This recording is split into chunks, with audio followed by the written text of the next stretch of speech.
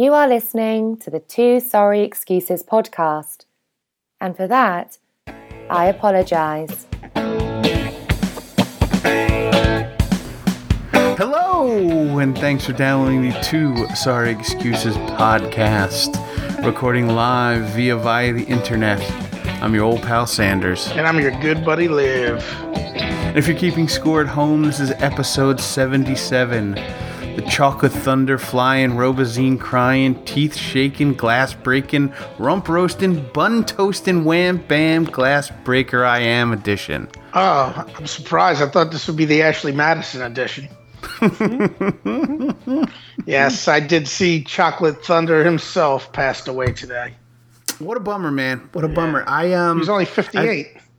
Crazy. Yeah. I am not a big NBA fan, but when I was growing up in the late 70s, early 80s, the guys that caught my attention were Dr. J, Moses Malone, and Chocolate Thunder, Daryl Dawkins. Yep.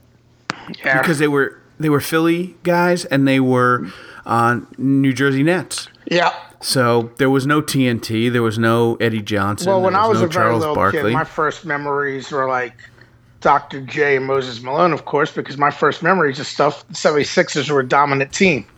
Yeah. In the very early 80s, you know? Yep. They won the title in 83, I think. They did. Yeah, and Daryl Dawkins you knew of because of the friggin' breaking of. He's the reason they invented the collapsible rims. Yeah. You know, he was known for busting backboards. In addition to being on the ocean and being a geographically attractive place to live, Jersey is also between two major markets. Geographically attractive, if not physically. It's between two geographic markets, so we get living right in the center of New Jersey. Growing up, I got both. Oh yeah, because you grew up in Central Jersey. Because South Jersey's like Philly side, and Northern Jersey's New York side, right? Yep. Yeah. Okay. But 195, the Interstate 195 is the dividing line between the two markets. We live a mile from 195. So Channel 3 would be Philadelphia ABC. Channel 4 would be New York. Channel 6 would be Philadelphia. Channel 7 would be New York. So depending on what your preference was, you could flip back and forth between the news or watch, different sportscasts or whatever. So we got a lot of Philadelphia sports in addition to the New York sports. And that, like you said, at that time, 10-year-old kid paying attention to the box scores, paying attention to the newscasts. There was a lot of Philadelphia and a lot of New Jersey. See what Nets. I always remember because of that? I remember because that was basically the big three of Philadelphia was Mo Cheeks, Moses Malone, and Dr. J. Correct. Yeah. I think Billy Cunningham might have been their coach. Was he their coach? That sounds about right. All right. That sounds about right. Team also featured Lloyd World Be Free. Yes, Lloyd World Be Free. They were good, man. Yeah. That was a good team. Yeah, they had some legendary clashes with the Celtics and the Lakers. Yeah. And you didn't hear much negative about Daryl Dawkins in his post NBA career. He hung around. Well, he was he was an ambassador, man. Yeah, and like everybody just had great things to say about him. Did he do an Oreo commercial? I'm trying to think. Oh, I don't know. I thought he might have done some commercial, because of the whole play on dunking.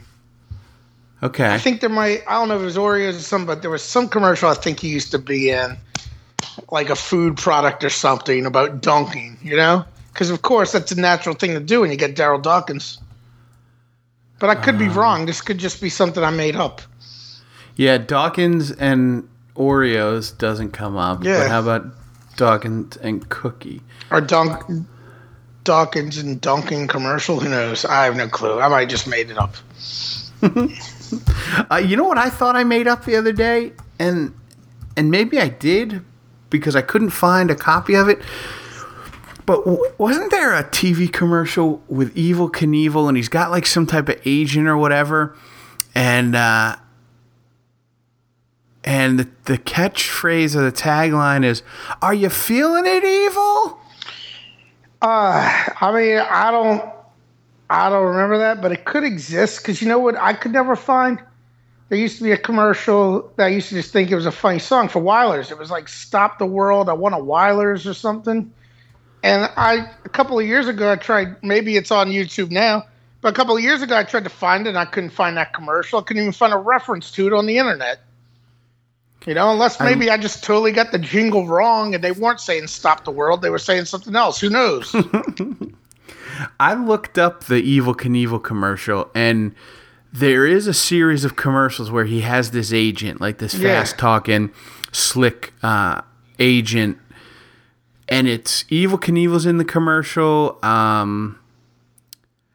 Eddie Munster is in the commercial. Well, I remember they had the Miller Time commercials. They were Little Caesars. Yes, and they had Jimmy J.J. Walker. You still got it. Right, yes. right. Yes. So I Googled Little Caesars, "Are you feeling it, Evel?" And it didn't come up. There was no YouTube of it. So I thought I dreamt it. Yeah. But I do. The fact that you know that Jimmy Walker was in it. Yeah, and he's like, "Dynamite." He's like, he's like this schlocky, cheesy agent. Right. Slick down hair, like old guy. You still got it. You know, the reason I was mixing up with the Miller Time one was because you remember the Miller Time one had Jimmy's product testing service, and the guy's dressed up kind of like Evel Knievel. He had the helmet on. Do you remember those commercials? The Miller Lite commercials? Yeah, it was like Miller Time or whatever. It was Jimmy's product testing service. And the guy's got like a crash helmet on, like sort of like kind of like an Evel Knievel type of thing. And it's doing all these things like that has nothing to do with the beer. But it's like, oh, the beer's still good or something, you know? Oh, it's a Miller Time. Yeah. Okay. All right. Jimmy's product testing service. Yes. All right. I don't remember those off the top of my head. I do remember. Yes, I remember those. And there was Butch Patrick, I guess. Was it really Butch Patrick? It must have been, huh? The real Eddie Munster. The guy who played Eddie Munster. Yeah, the Little Caesars? Yes. Definitely Butch Patrick, yeah. All right, let's see. Daryl Dawkins' Honeycomb commercial. Oh, that could be it. Let's see. What was this? We got the YouTubing's going on here. Oh gosh, I hate. Yes, they let you skip the ads, but I hate the fact I gotta watch 5 seconds of them at all. Oh man, this is a 9 fucking minute long. I gotta find it. All right, we're not gonna worry about this right now. All right. Yeah, that's fine. All right, let's keep moving on. If I can find it, just the commercial itself, I'll find it. All right. All right. So that was it. I just sad news. Well, the transition to other. Oh wait, what's this? Wheeze commercial. An old commercial for Wheeze with the jingle "Eat My Wheeze," sung by sports greats Ron Say, Daryl Dawkins, and Ed White. Who's in it? Ron Say, C-E-Y. He's a star for the Dodgers in the early 80s. Yes, yeah, third baseman. And Daryl Dawkins, I don't know who Ed White is. But let's see, he must be at the end. But Daryl Dawkins, Ed White, pro football player, who wants to play for the Redskins because he's got an ersatz Redskins uniform on. Interesting. But did you see Pearl Washington was getting brain surgery today? I heard. I did see that. It he's had a problem for a while. Oh, right? yeah, for a while, yeah. What is it? I didn't search that far. Just know he's getting brain surgery. Yeah, I don't think it's not like brain cancer or anything like that. No, but I know he's had a problem for a while because when you'd see him, he was always kind of for one, you knew there was some kind of problem with him, Yeah. Because I remember seeing him before, because I think he had health issues that you knew of before anyway, I don't know if you ever noticed, he had a huge scar in his head. So I think he's had this surgery before, or is this like a way more serious? I think this is way more serious, but I think it's all related to the same issues. I mean, I think whatever issue you hit, because, I mean, when you see, yes, I know he hasn't played basketball in 25 years, but, I think it must have been related to the reason why he was, like, severely overweight and stuff, Okay, all right. I don't know if it does, but I always thought it might have had something to do with that, because he always seemed like he kind of had issues. Yeah. When you would see him, like, doing the games and stuff at the Dome. So I'm trying to figure out I'm trying to track down to see if I get any information on it, Well, he went back up there after his short-lived NBA career was done, right? Yeah, he like the surgery was in Syracuse. Okay. Yeah, he like Kraus Heinz or one of those hospitals, He I know for a while he was like the director of recreation or something like that. Yeah. He had some type of job like that. Yep. And basically just kind of became a favorite son kind of guy. Yeah. Well, did you? I linked to it through Twitter. Bud Poliquin for the Syracuse.com. He's like the old Syracuse newspapers. He's like their old school columnist guy. Yeah. He had the 10 reasons why we love Pearl today. Okay. Because of this, it was like talking about how much, because he is beloved in Syracuse. And it's pretty cool. You should look at it. But one of my favorites was because he punched Patrick Ewing.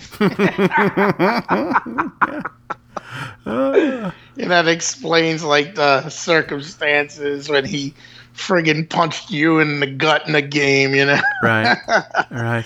But they had like the clip of him hitting the half court shot to beat friggin' Boston College that one year. It was pretty cool. But he did it because of the surgery, of course, Right. Yeah, I guess it's just a relapse of a tumor, not just. But yeah, I mean, I wonder if it's a pituitary type of thing or something, Okay. I'm just totally blindly speculating right now. So, I mean, not that anybody would follow this show for hard-hitting factual information anyway, but I would hold it against me. I would probably say, though, that is right, because anytime you would see him, he was significantly overweight for a world-class athlete, a former world-class athlete. Yeah. Because he was a slight guy. He wasn't like, a big man. Yeah, I mean, he was like 6 feet tall. Right. Or something, Right. But understandable why he was so beloved. I mean, basically, the first big star of the Boeheim era,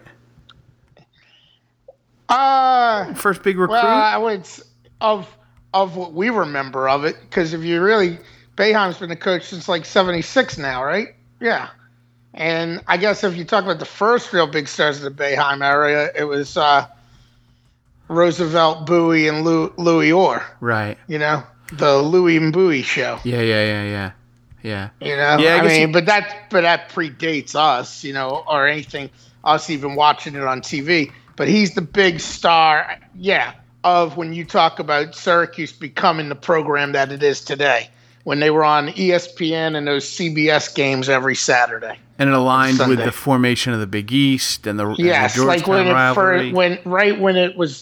Right when it came into its prime, which is that era, 84 through 86. 85 is when 3 Big East teams go to the Final Four. Right. That's right when it was. Yeah, he was at the crescendo of it, like when they made that Big East documentary they had on 30 for 30. That's really focusing on that era. Yeah, the mid-'80s.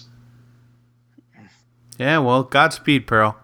Yep, Godspeed, Pearl. That's what I said. Did you check out the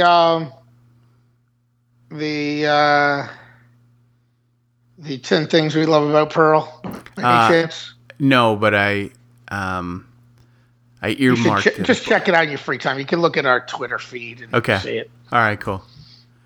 All right. I mean, we don't have to sit here and review that, but I'm going to see if I find that information on him. But if we're going to talk about Syracuse basketball, we might as well talk about friggin' the nemesis to Chris Laughlin's Sparta High, Mustafa Diagne.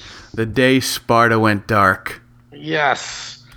You didn't respond to me, but I sent you that article over the weekend that came up right that day about the real bullshit about that guy getting having to go to the junior college. It's not that Syracuse turned him down. The NCAA didn't even turn him down yet. They just have been too lazy to make any statement on his situation, and it all dates to one class he took when he was still in Senegal years ago. Yeah, so he's an exchange student that came and lived with a family in Sparta, which is Laughlin's hometown. Yes. And Sparta has a powerhouse private school called Pope John, and Pope John the 23rd, I believe, technically. Technically, it is Pope John the 23rd. Who is the Pope that led Vatican II? It's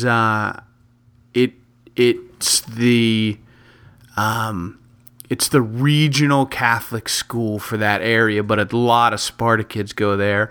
PJ Higgins, kids, man.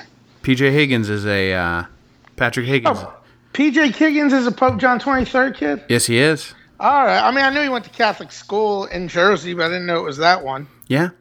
Yep. All right. He I believe he's from Sparta, but he went to Pope John, and there's a huge rivalry.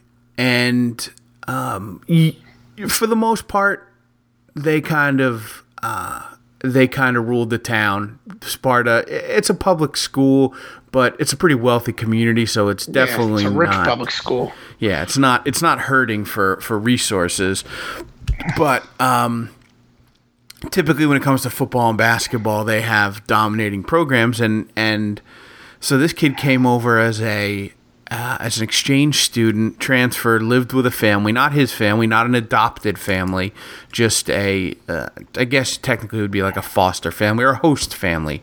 Yes. Is probably the most accurate. Yes, a host. And apparently he's a great student. Yep. Stand-up kid, there's no shenanigans whatsoever in terms of his attendance. Like, he didn't have to drop out and go to IMG Academy, you know? Yeah. Like Chris McCullough did. So, This is all going back to one single class that he took in Senegal. Yes, and the reason that he had to do what he did was because of his visa. He needed to be enrolled in school by August 20th.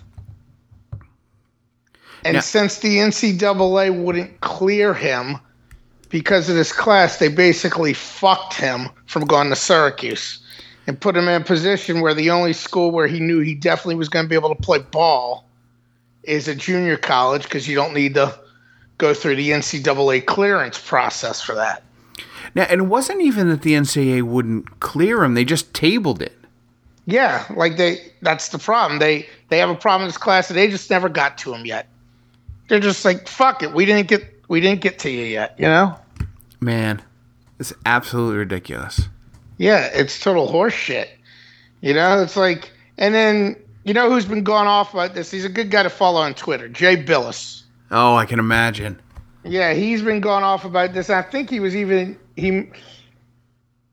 Troy Nunes linked to it the other day. I think he might have been on the radio in Syracuse or something talking about that issue. Okay. With particularly him, because he's been going off because they have a guy for Kansas who they're doing the same bullshit with. But he even retweeted an article from April that one of the Syracuse.com journalists wrote about the difference between, or the NCAA trying to explain the difference between Syracuse and the UNC thing. You know? Because his whole point is Well, if they claim they don't care about class selection and stuff, why are they holding up these kids over class selection? You know, basically the whole hypocrisy of the bullshit. The NCAA claims it's not their role to decide what academics are acceptable. That's the school's role. Yet the school checks out a kid like Syracuse and they're like, oh, okay, Mustafa, he's fine. He can come here. And like in that article, I don't know if you had read it or not, but the coach even talks about, yes, we worked along with Syracuse to see exactly what he needed to do, and he did what he needed to do, you know? Right. But at the same time, the NCAA charges every fucking guy, that every athlete that's going to play NCAA sports has to pay $70 to the NCAA clearinghouse, you know? And it really kind of screws over the kids in the lower economic echelon, like AKA the ones that play revenue-producing sports. Right. Because they get higher scrutiny, and they kind of, you know, and they should be prioritizing them. Whereas, like, the kids who are, you know, play non-revenue sports for the most part, you know, if you look at what are non-revenue sports in college? Volleyball. Sports that are played by rich kids. Yeah. You know? Yeah. And these guys are getting their pass right through and all this. Meanwhile, there's like the fact that they do it at all, he thinks is hypocritical. But then on top of it, you're not even going to prioritize it to take care of these guys that are playing in the sports that they deem that are the most scrutable, you know, most scrutinizable or whatever. Right. You know, it's freaking outrageous. Yeah. It's a joke, and it's just another example of the misguided hypocrisy. And you know what? One step closer to the eventual breakaway of the Big Five conferences saying, listen, it's not going to be worth it, because this is going to happen to Nick Saban next time. You know, this is going to happen to Les Miles next time. This is going to happen to Jim Harbaugh next time. And they're going to say, whoa. No. This isn't it. We're going to go take care of this on our own. Yep, and we're getting a double fuck because they just punished Syracuse, you know? Right. So they get more scrutiny. And like, you know, yes, of course you want to be like, that sucks for our basketball program. What I really feel bad about is the kid. Because he's really getting screwed, you know? He's going to go play at some, Northwest Florida State or some bullshit junior college, you know? Think about what this kid's had to overcome just to get to this point. Yeah. You know, to get a visa initially to come to the States. Yeah, he had to overcome beating Laughlin's sorry-ass Sparta High basketball team. Although they are the alma mater of Ohio State product, Chris Gent. Oh, Chris Gent. Damn, that's a blast from the past. As a matter of fact, I want to say Chris Gent is the high school coach at Sparta. Okay, say it. He's the high school coach at Sparta. Doesn't it feel so good to get it off your chest?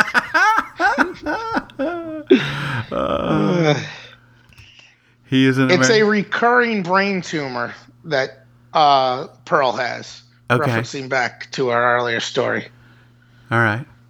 Krause Hospital is where he's getting it done. Right there, basically, at the foot of the Cuse campus. I know it well. Yep. Chris Gent is the head basketball coach of the Bakersfield Jam, which must be a D-League school. Yeah.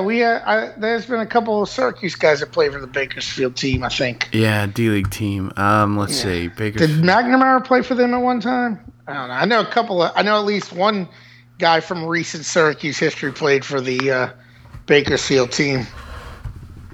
Let's see. While you're talking about that, I'll tell you, Pearl Washington was diagnosed and treated for a brain tumor in 1995. The extracted tumor 20 years ago proved to be benign. So they have done a surgery like this before. I wouldn't be... Now he's got a cancerous tumor. Oh. Yep. Oh, that's no good. Yep. Well, I guess I screwed up because I didn't do the proper hashtag when I posted our thing. The proper hashtag is prayers for Pearl. What'd you do? I just did no hashtag. I just did. You blew it. I just said Godspeed, Pearl, Godspeed, and posted that. Oh, you did? Yeah. Sweet. All right, very good. But I can go edit the tweet now to add the hashtag. I think that might be necessary, huh? I would say so. This is like how the sausage is made. And this isn't even like first class sausage. This is like the homemade Polish sausage that you get in Sunset Park, Brooklyn, where I used to live. Yeah. Hanging just like that. Hanging in the window. Nobody buys it. Sits there forever. So, the intertwining lives and times of Chris Gent, Chris Laughlin. Oh, you can't even edit tweets. Oh, well. Mustafa. How do you say his last name? I don't know. Diagne? I don't know. Maybe the G might be silent. I have no clue, but I'm thinking it must be like Diagne or something like that. Who have we had? Players of African descent. Oh, Queth Duaney. Duaneys.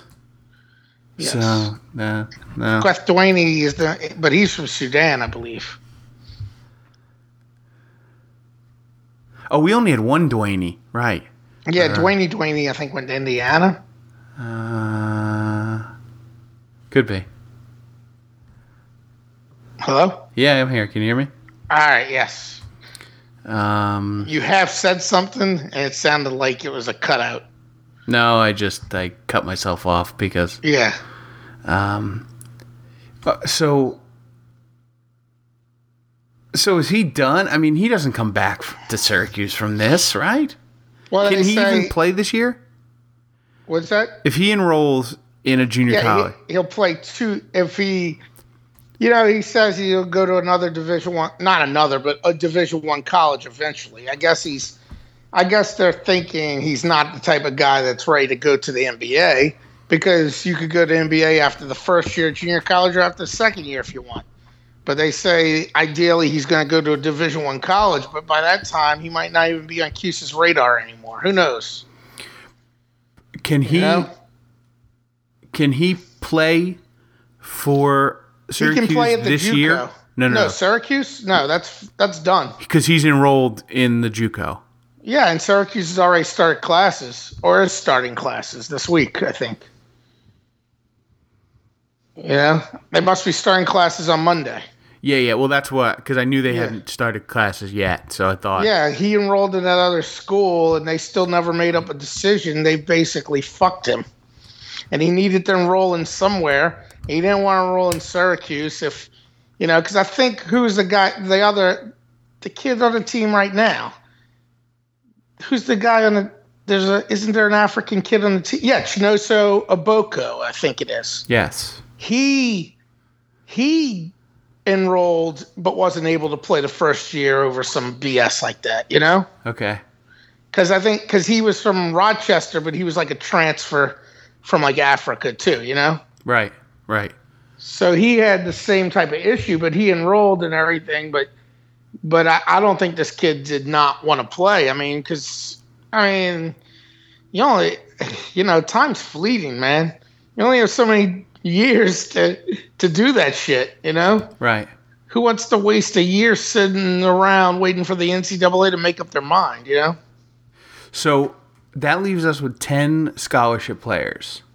Yes. Including Coleman, who's coming back from 2 years of injury. Yep. Obako, and he's a wild card. We don't know what Coleman's going to be like at this point. Right. Obako, who is a junior? Yeah, I think he'll be a junior this year. He didn't play much last year. Yeah, he's pretty slight, Yeah. On the bright side, one of the bright sides when it first came out was, well, it'll solve the issue. Who's that kid? Tyus Battle, the kid that committed? Yes. You know, because they were like, well, where are they going to find that scholarship? It's like, well, it'll solve that issue next year, you know? Right. I mean, if nobody decides to leave the team, you know? I guess technically we're only going to have 9 eligible scholarship players because we took a transfer from Providence. That guy, Chiwoku or whatever. Yeah, he's going to be sitting out the year. Yes, right. So 9 oh boy. Yeah, oh boy. But let's see.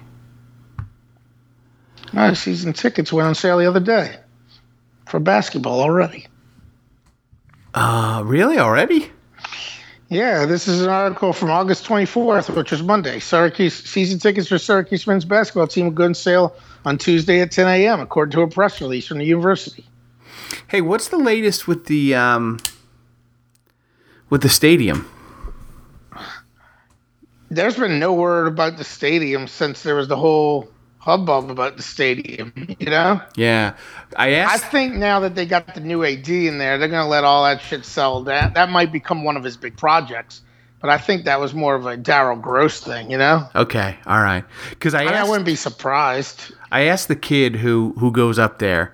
The kid. You know, the kid I did work with this summer. I know. He and if you want to know something about the Syracuse community, the last person you should ask is a student. Oh, yeah, the actual community, of course. Right, because they know nothing. Totally cut off, like they're in their own little world. Yeah, they know nothing. So he wasn't sure. He had a couple ideas, but they weren't based in reality or fact. So I kind of dismissed his input, which wasn't much to begin with anyway. But I hadn't heard anything since the last time we talked about it, and I guess that's why, huh? Yeah, I mean, because obviously it's going to take a lot of help from the government, because that was what the whole deal was. You know, you remember they were friggin' politicians were coming up there and they were trying to sweet talk him. Oh, that's right. The amount of money it would take to actually get that thing built. It was all part of like revitalizing an area about 2 miles away from campus, wasn't it? Like way down the hill down there. Yeah, I think it was. I think it was north of campus by some. There were housing projects or something. Yeah, but it was. Yeah, but it was down. Yeah. Yeah.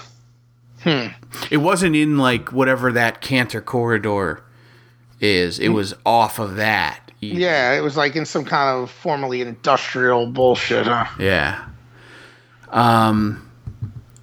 It was, yeah, you're right. There were politicians all involved. It was kind of like True Detective. Yeah. Did you end up watching that? Yeah, I watched the whole thing, which, you know, like I'll say it. Who the fuck was Stan and why did we care? You got to remind me who Stan was. Exactly. You remember that episode? They killed Stan. Oh, yeah, he was one of Vince Vaughn's crew. But it was like, well, who the fuck was Stan? You're right, man. There was so much like fluff. Chuffa. And trying to follow along with all the fucking conversations and who the hell they're talking about and what the fuck's going on. The 3 cops made it a lot harder to follow because there were definitely 3 storylines that were difficult to keep up with outside of the main storyline. Yeah. Like, well, spoilers. Spoilers, if you haven't seen it already. Yeah, if you haven't seen it, the finale aired weeks ago, so fuck off. And it's on demand. Come on. Yes. Get with the program. If you really care about it. Just like I won't get pissed if you give me any spoilers for Breaking Bad, Mad Men, anything, because I've never watched any of that shit, and if I haven't seen it by now, fuck it. Oh, yeah. Wait. I haven't watched the Game of Thrones yet. Yeah, I haven't watched any of that, so you can give me every spoiler in the world for Game of Thrones. And it will not mean anything to me because I have no context. So like... Oh, they killed everybody. Oh. So I was like, did he kill the guy? Didn't he kill the guy? What's his name? Colin. I want to say Colin McGregor, but that's not his name. What's his name? Colin Farrell? Colin Farrell. I was like, did he kill the rapist? Didn't he kill the rapist? Well, he killed the wrong rapist. Well, then I was like, did he really kill the wrong rapist? Or didn't he kill him? Like, it was just hard to follow along until he was like, I killed him, you know? Yes. And like, you almost didn't even need Vince Vaughn. Yeah. Like, just enough's enough. It got my attention, and I held in there for a while because I remember watching True Detective Season 1 thinking, everybody's off their fucking rocker because this sucks. And it took 3 or 4 episodes before it got good. Yeah, and this one later, like, episodes 5, 6, and 7 were a lot better because shit was happening. Yeah. You know, like 5 and 6 particular, but then like the last couple episodes at the end, it's like, they still ended kind of shittily, you know? And I don't know if part of that also might have been like, because Jacob and I talked about this, getting the pressure because I guess he was accused of, Pizzolatto was accused of kind of being like too misogynistic in the previous one, you know? Oh, really? In the first, because it was all male-centric, you know, they had lots of tits and everything. Oh, yeah. You know, they were, and the way this one ended where the women are the ones who survive and everything works out for them, you know? Right. I mean, like, you don't expect everybody to survive, but it was just, I don't know, it was kind of a shitty ending. I kind of respected the fact that he didn't rest on his laurels. Like, he didn't use the same story telling mechanisms that he did in the first one. Like, he didn't use the same story arcs. Like, there were definitely... He changed the game, and I thought that was cool, because he could have went back and done, a flashback tale of, of a cop sitting in front of a... Well, the way he did this one, I heard, was he got the ending first and then worked backwards. Okay. You know, he was like, which was different than the way he did the original one. Okay. Yeah, this one, he came up with his climax and then he just worked it all backwards. But they had a lot of shit that made no sense.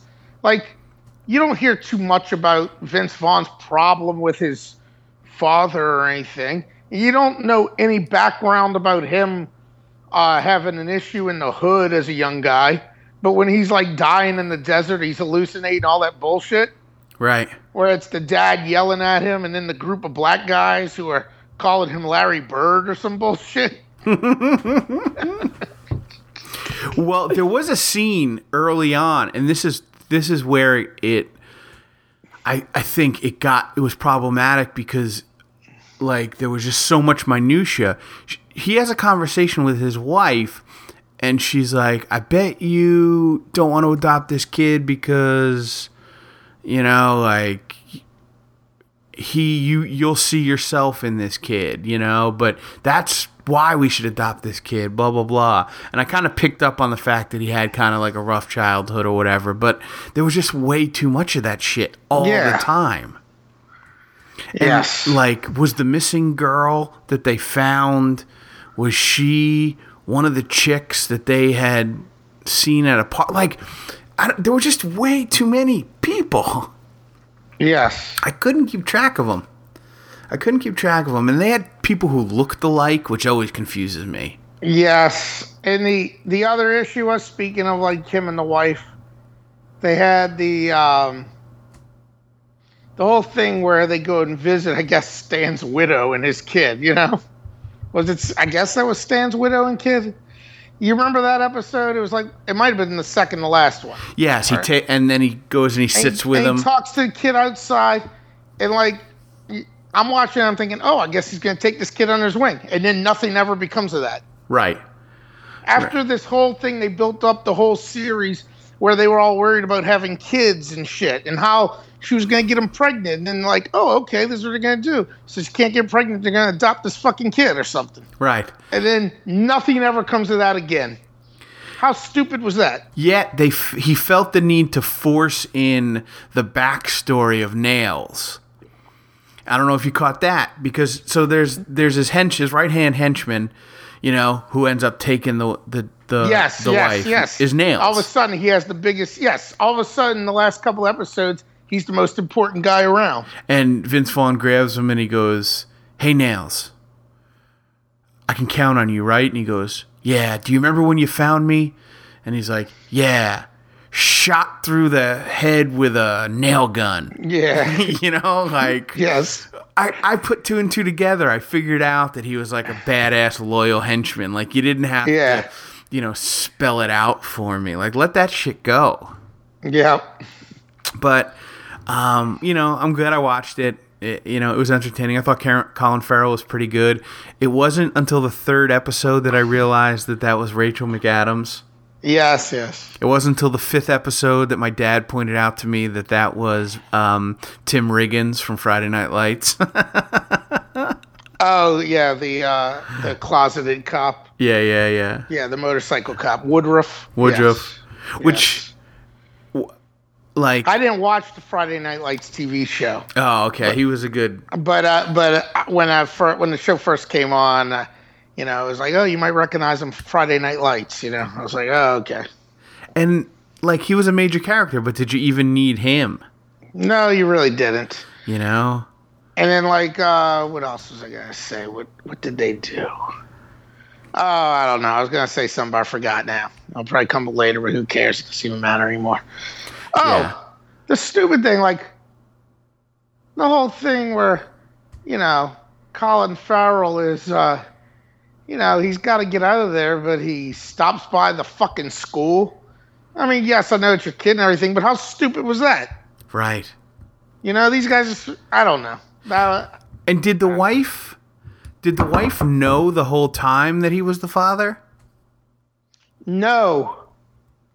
Don't you remember she thought, because that's what ruined the marriage, basically. Yeah. More so than him, I think, from what I got, her being raped, the combination of the rape and then him going out and, he couldn't get over it and he killed that guy, and she obviously spirals down because every time they show him when he's with her, he's Mr. Clean Cut Cop, Right.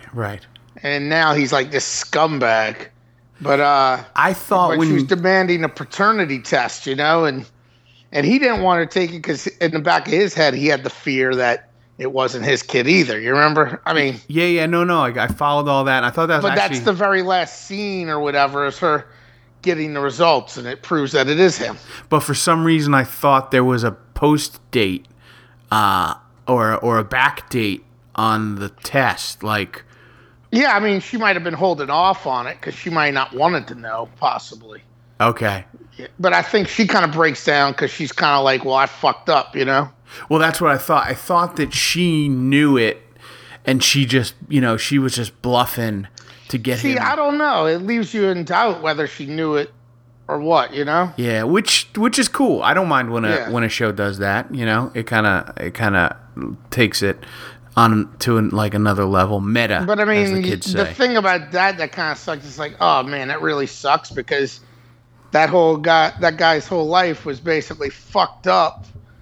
Because of the shit that happened to her with the friggin' guy who's in prison now.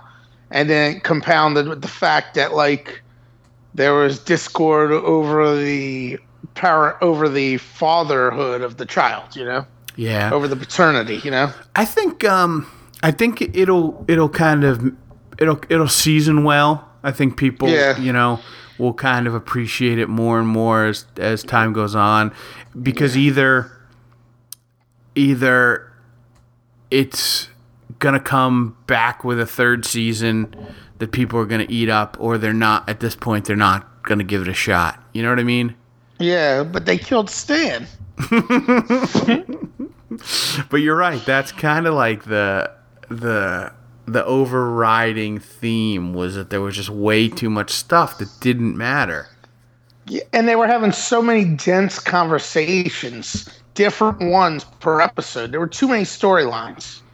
Like, the first one was so much better, you know? Yeah. Because it was one basic tale. It was the whole story was about this investigation that took place 20 years earlier. Right.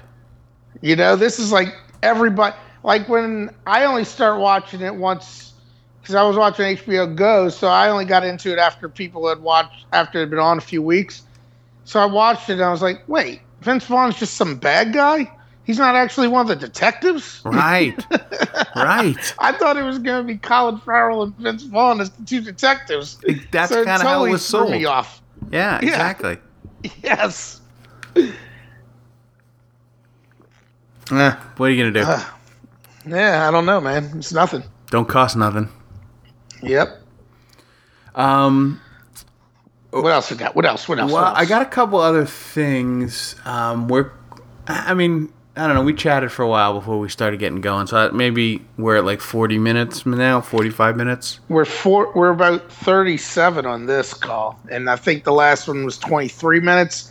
So I'm gonna guess might have been 15 minutes dedicated to the actual show out of those 23 minutes. Yeah. Okay. That makes about 40, right? 45. Okay. So we're 35, and the last one was 23. Yeah. I don't know. I got a couple just some real minor things that we can kind of wrap up with, but okay. It sounds like you got some other stuff. Well, I mean, you said you had something, I guess, geographically interesting to me. Oh, yes, indeed. I have pushed back my half marathon. Okay. My training partners have requested that we pick a new date. They have a conflict, so I respect that. And it was going to be a tough. When was it supposed to be? September 20th. Okay, all right. And I'm in a pretty good spot. I'm a lot slower for some reason than I was when I trained last time. I'm a little heavier, which doesn't make any sense, but I am. So that is the downside. The upside is that I learned how to stretch. I learned how to get the right shoes. So like I don't have any of like the feet or leg or just general soreness that I had before. So it's like a trade-off. Yeah. But I have to work on that Saturday and that Monday. I'm off on the Sunday of the race, but the race is in DC, and the travel down there and travel back would have sucked. But I was going to do it because, one, I didn't want to quit, and two, I'm doing it with my sister and her husband. But they had called me yesterday and were like, hey, listen, we don't want to crap out on this thing, but, we have a conflict and life would be much easier if we picked a different one to run. Now, the downside to that is the appeal of the 20th, in addition to a couple personal reasons which made that date attractive. It's also before the Syracuse trip. Yes, the week before, yeah. So I'll be done, and I won't have any issue with training, because it's going to take me about a week to recover from the Syracuse trip. I'm not even anticipating a lot of debauchery, just the driving, the not sleeping in my own bed, the, 2.5 days of boozing, not eating right, like, whatever. I'm 40-something years old. It takes a little time to recover from something like that. Trust me. I know all about that. So that's a week that puts me back, and I'm a progress for the sake of progress kind of guy. If I miss a week, I feel like I have to start back at, at ground zero. Okay. You know what I mean? Yeah. So I wanted to have all of my social obligations after the race. But but I was looking at some potential races, and there is a half marathon. I think it's a marathon and a half marathon. I know what you're talking about. In New Orleans. Is it like in January or February? No, November 21st. November 21st. Okay, because I think they do one. They might do one earlier, or a few years ago they did, but they might have multiple ones now. Is one of the rock and roll things? Smoothie King. Well, yeah, that's here, but it's not on the rock and roll series. No. All right, because that might be the one they do in the winter, like in the new year. Because I know they have the rock and roll marathon series here too, It's called the Big Easy Running Festival. Okay. Sponsored by Smoothie King. It's only the second annual. Okay. Yeah. Okay. Because I knew they did multiple ones. I just remember because a friend's bachelor party a few years ago in 2013, which was like in January or February, we were down the quarter. It was full of people to run that marathon / half marathon the next day. Okay. The one I'm referencing. Got it. All right. So I have a couple questions before we even get into the relevant questions. So it goes West Bank by Oakwood. Does it cross the Crescent City connection? What is that? That's a huge bridge over the river. I mean, if it's gone to the West Bank, it must be crossing a bridge. It does. Nobody's run a marathon just on the West Bank alone. No, it starts in the West Bank on Terry Parkway, Oakwood Center. Yeah. What is it, Terry Parkway and what center? Oakwood Center. Yeah, okay, the mall. Yeah, Oakwood Mall. Okay. Yeah. And then the first 2 miles are on the West Bank side. Yeah. And then it crosses, looks like Route 90. Yeah, that's the Crescent City connection. Okay. And then that's actually, I don't run, but that would be a really cool thing to run across. Okay. My question is there a ton of incline? I mean, just up to the bridge, but most of it's going to be flat. It's New Orleans. Okay. That's what I thought. I figured. Yeah. Okay. I mean, you'll have an incline, obviously, running up to the, whatever, in the friggin' 2 miles up to the bridge, but then basically it'll be all downhill once you start heading down the bridge, Okay. All right, cool. Yeah. Then it goes over the bridge to Grandma's house. Like Howard Street. Howard, yeah. It goes around like a little circle, Camp Street. Lee Circle. Okay, it goes around Lee Circle, then up Loyola Ave. That's one of the monuments they're trying to take down. Oh, right. That's a Robert E. Lee statue. Lee Circle, yes. Okay.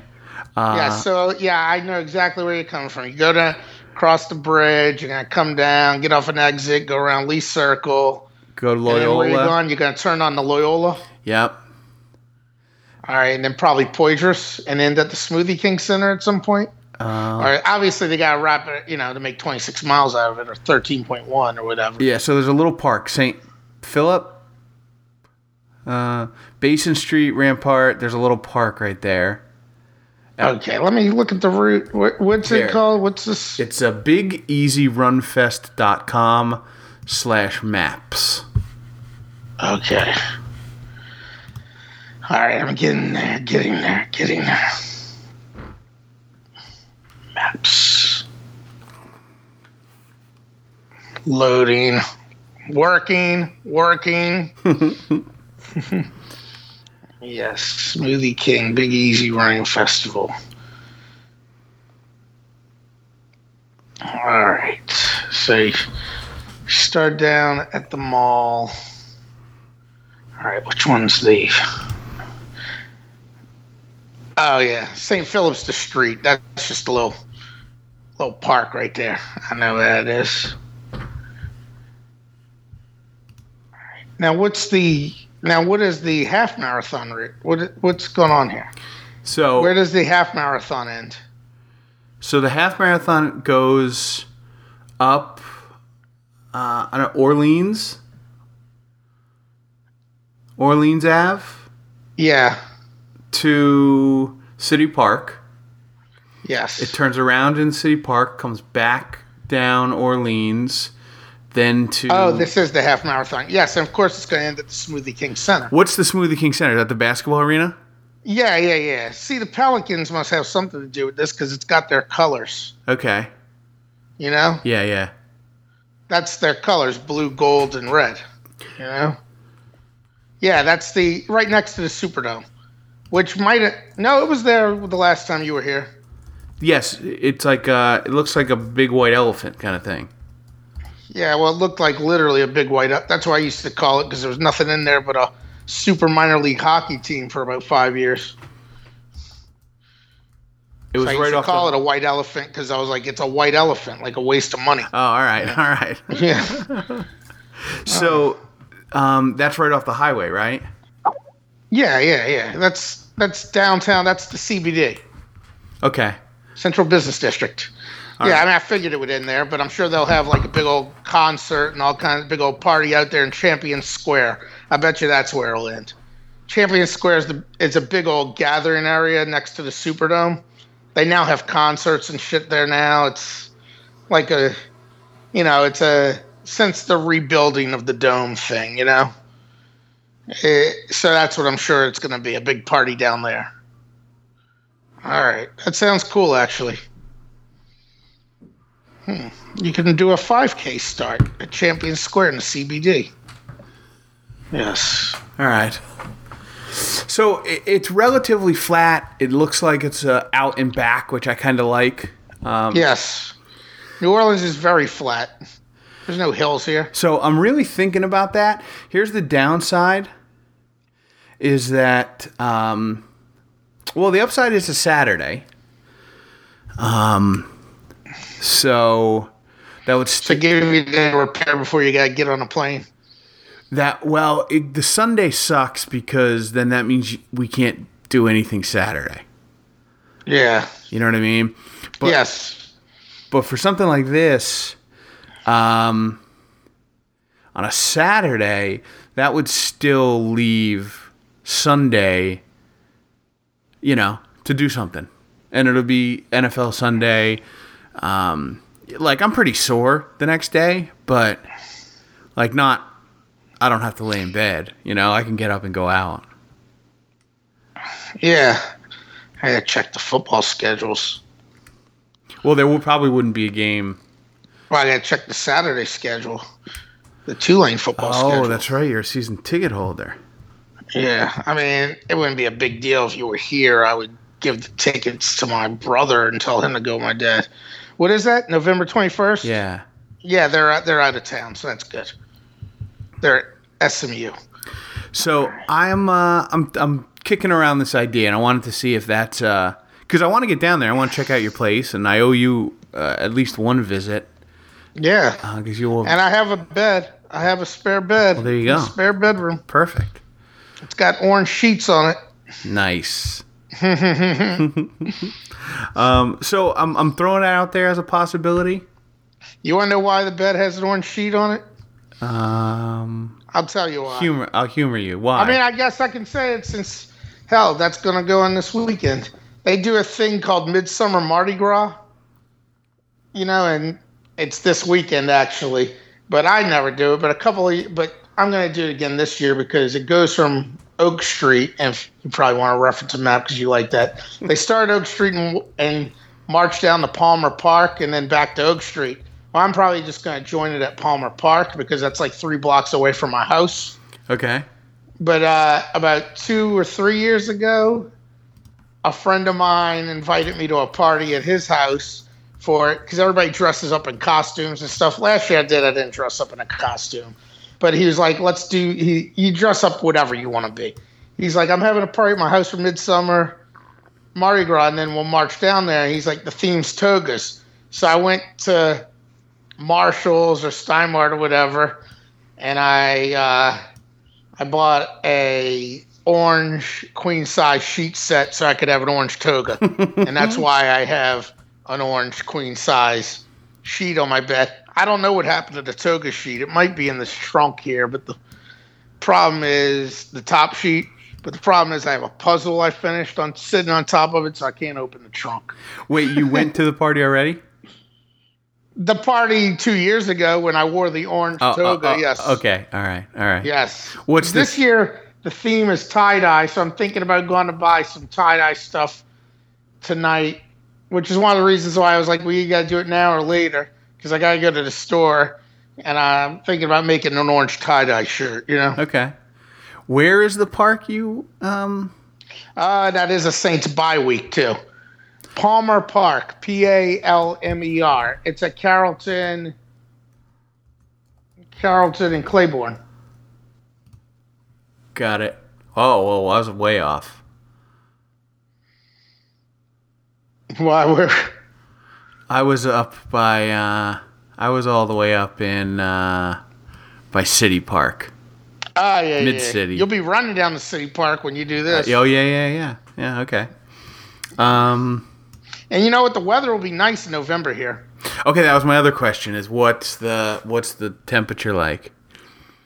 I mean, sometimes it can get cold, but generally it's just mild. Like 60s? You know?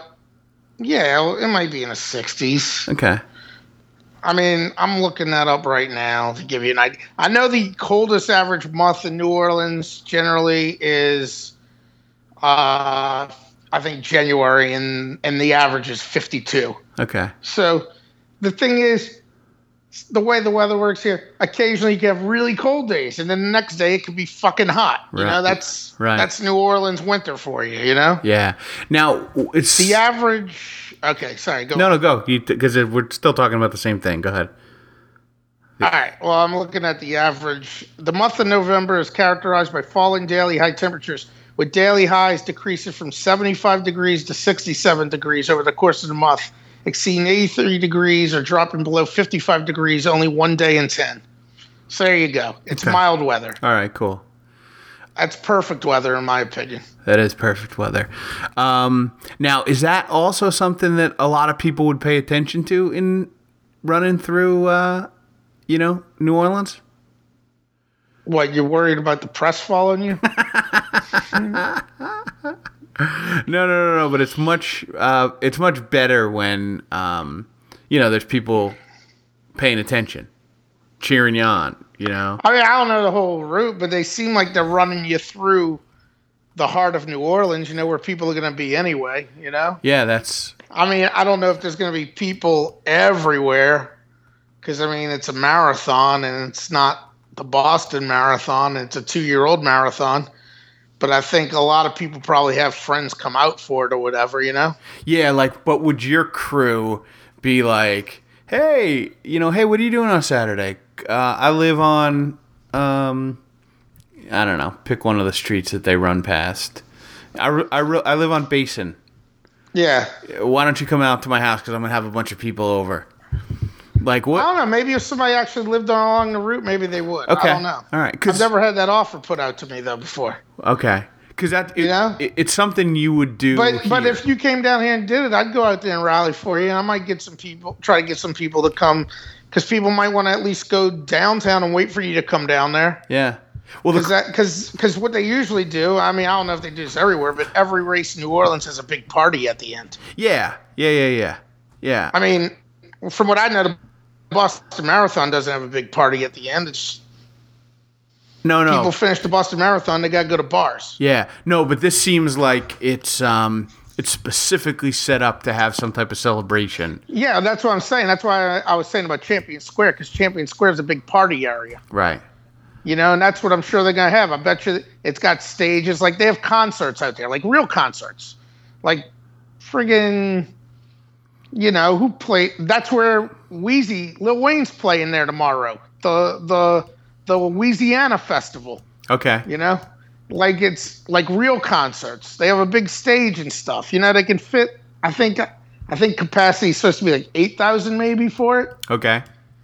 So I guarantee you that's what's going to go down there. When you get to the end of that race, they're probably going to have a band playing that stage and all kinds of beer and people going crazy, So, yeah, I mean, I think it'll be a great time regardless. Okay. All right, cool. And I think I could convince, and I know people that are living downtown now. Like, I have a couple of friends that have just moved down there in the past couple of months, Okay. that actually makes it more convenient for me to get in touch with them or something. Right. You know, because that's the big problem with downtown is like, you know, you got to get all the way down there and base operations bullshit. You know what I'm saying? I hear you. But I'd say I'm pushing for you to come do it, man. You got a room to stay in at my house. You know, we can even barbecue out in my backyard. All right, sweet. All right, that's the front runner right now. That's the front runner. All right. I'm not living in a palace or anything. No, that's okay, man. That's okay. Hospitality's all I require. Yep. Okay, so that's it. That was the big ticket item on my agenda. The other stuff is it's the week before Thanksgiving, right? Yes. Yeah. Yep. So what I would probably do is this is why it's good, is I would kind of take that week off and not lose much. Yeah, because it's Thanksgiving anyway. Yeah, and I'd go right up to the Poconos, which I never give myself, some rest and relaxation time. Yeah. And this would be God knows you've earned it. I mean, what? You've been working for like 3 whole months now? You've earned it, buddy.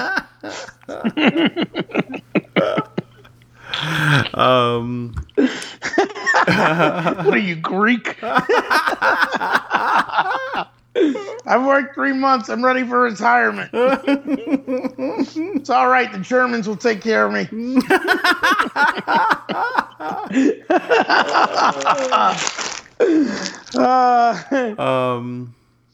I gotta smear some more olive oil all over my disgustingly hairy body. Well, then on that note. Yes. Good stuff, Livy. Good stuff. Yes, defend Nola, right? All right. All right. Then on that note, man, with apologies to Girk's brother, we'll see you guys next week. Buenas noches, Fredo.